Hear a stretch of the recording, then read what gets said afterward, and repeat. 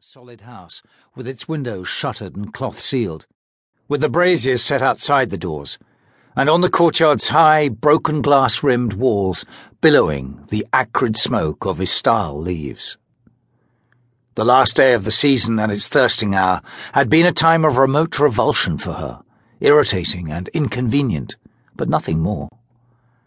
Then she had given little thought to the city's countless beggars and the stray animals bereft of shelter, or even to the poorer residents who were subsequently press-ganged into clean-up crews for days afterward.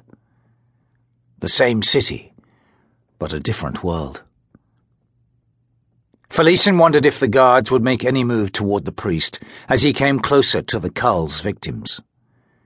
She and the others in the line were the charges of the Empress now, Lacine's responsibility, and the priest's path could be seen as blind and random, the imminent collision one of chance rather than design, although in her bones Erikson knew differently. Would the helmed guard step forward, seek to guide the priest to one side, lead him safely through the round? "I think not," said the man, squatting on her right. His half-closed eyes, buried deep in their sockets, flashed with something that might have been amusement. "Seen you flicking your gaze. Guards to priest, a priest to guards." The big, silent man on her left slowly rose to his feet, pulling the chain with him. Erikson winced as the shackle yanked at her when the man folded his arms across his bare, scarred chest.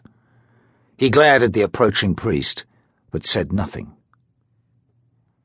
"What does he want with me?" Erikson asked in a whisper. "What have I done to earn a priest of Hood's attention?" The squatting man rocked back on his heels, tilting his face into the late afternoon sun.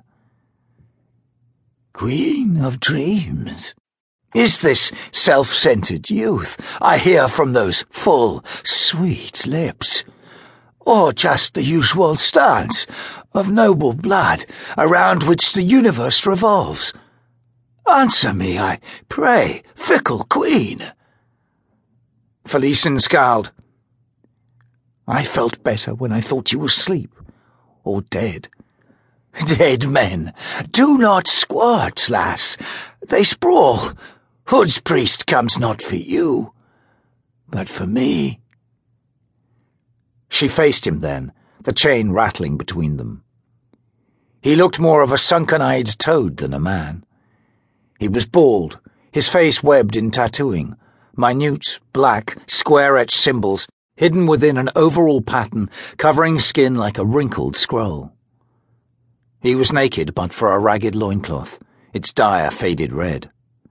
Flies crawled all over him. Reluctant to leave, they danced on, but not, Erikson realized, to Hood's bleak orchestration. The tattooed pattern covered the man, the boar's face overlying his own, the intricate maze of script-threaded, curled fur winding down his arms, covering his exposed thighs and shins, and the detailed hooves etched into the skin of his feet. Erikson had, until now, been too self-absorbed, too numb with shock, to pay any attention to her companions in the chain line. This man was a priest of Fena, the boar of summer, and the flies seemed to know it, understand it enough to alter their frenzied motion. She watched with morbid fascination as they gathered at the stumps at the ends of the man's wrists, the old scar tissue the only place on him unclaimed by Fena. But the paths the sprites took to those stumps touched not a single tattooed line. The flies danced a dance of avoidance, but for all that, they were eager to dance. The priest of Fena had been ankle-shackled last in the line. Everyone else had the narrow iron bands fastened around their wrists. His feet were wet with blood, and the flies hovered there but did not land. She saw his eyes flick open as the sun's light was suddenly blocked. Hood's priest had arrived. Chain stirred as the man on Erikson's left drew back as far as the links allowed. The war at her back felt hot. The tiles, painted with scenes of imperial pageantry, now slick through the thin weave of her slave tunic. Erikson stared at the fly-shrouded creature standing wordless.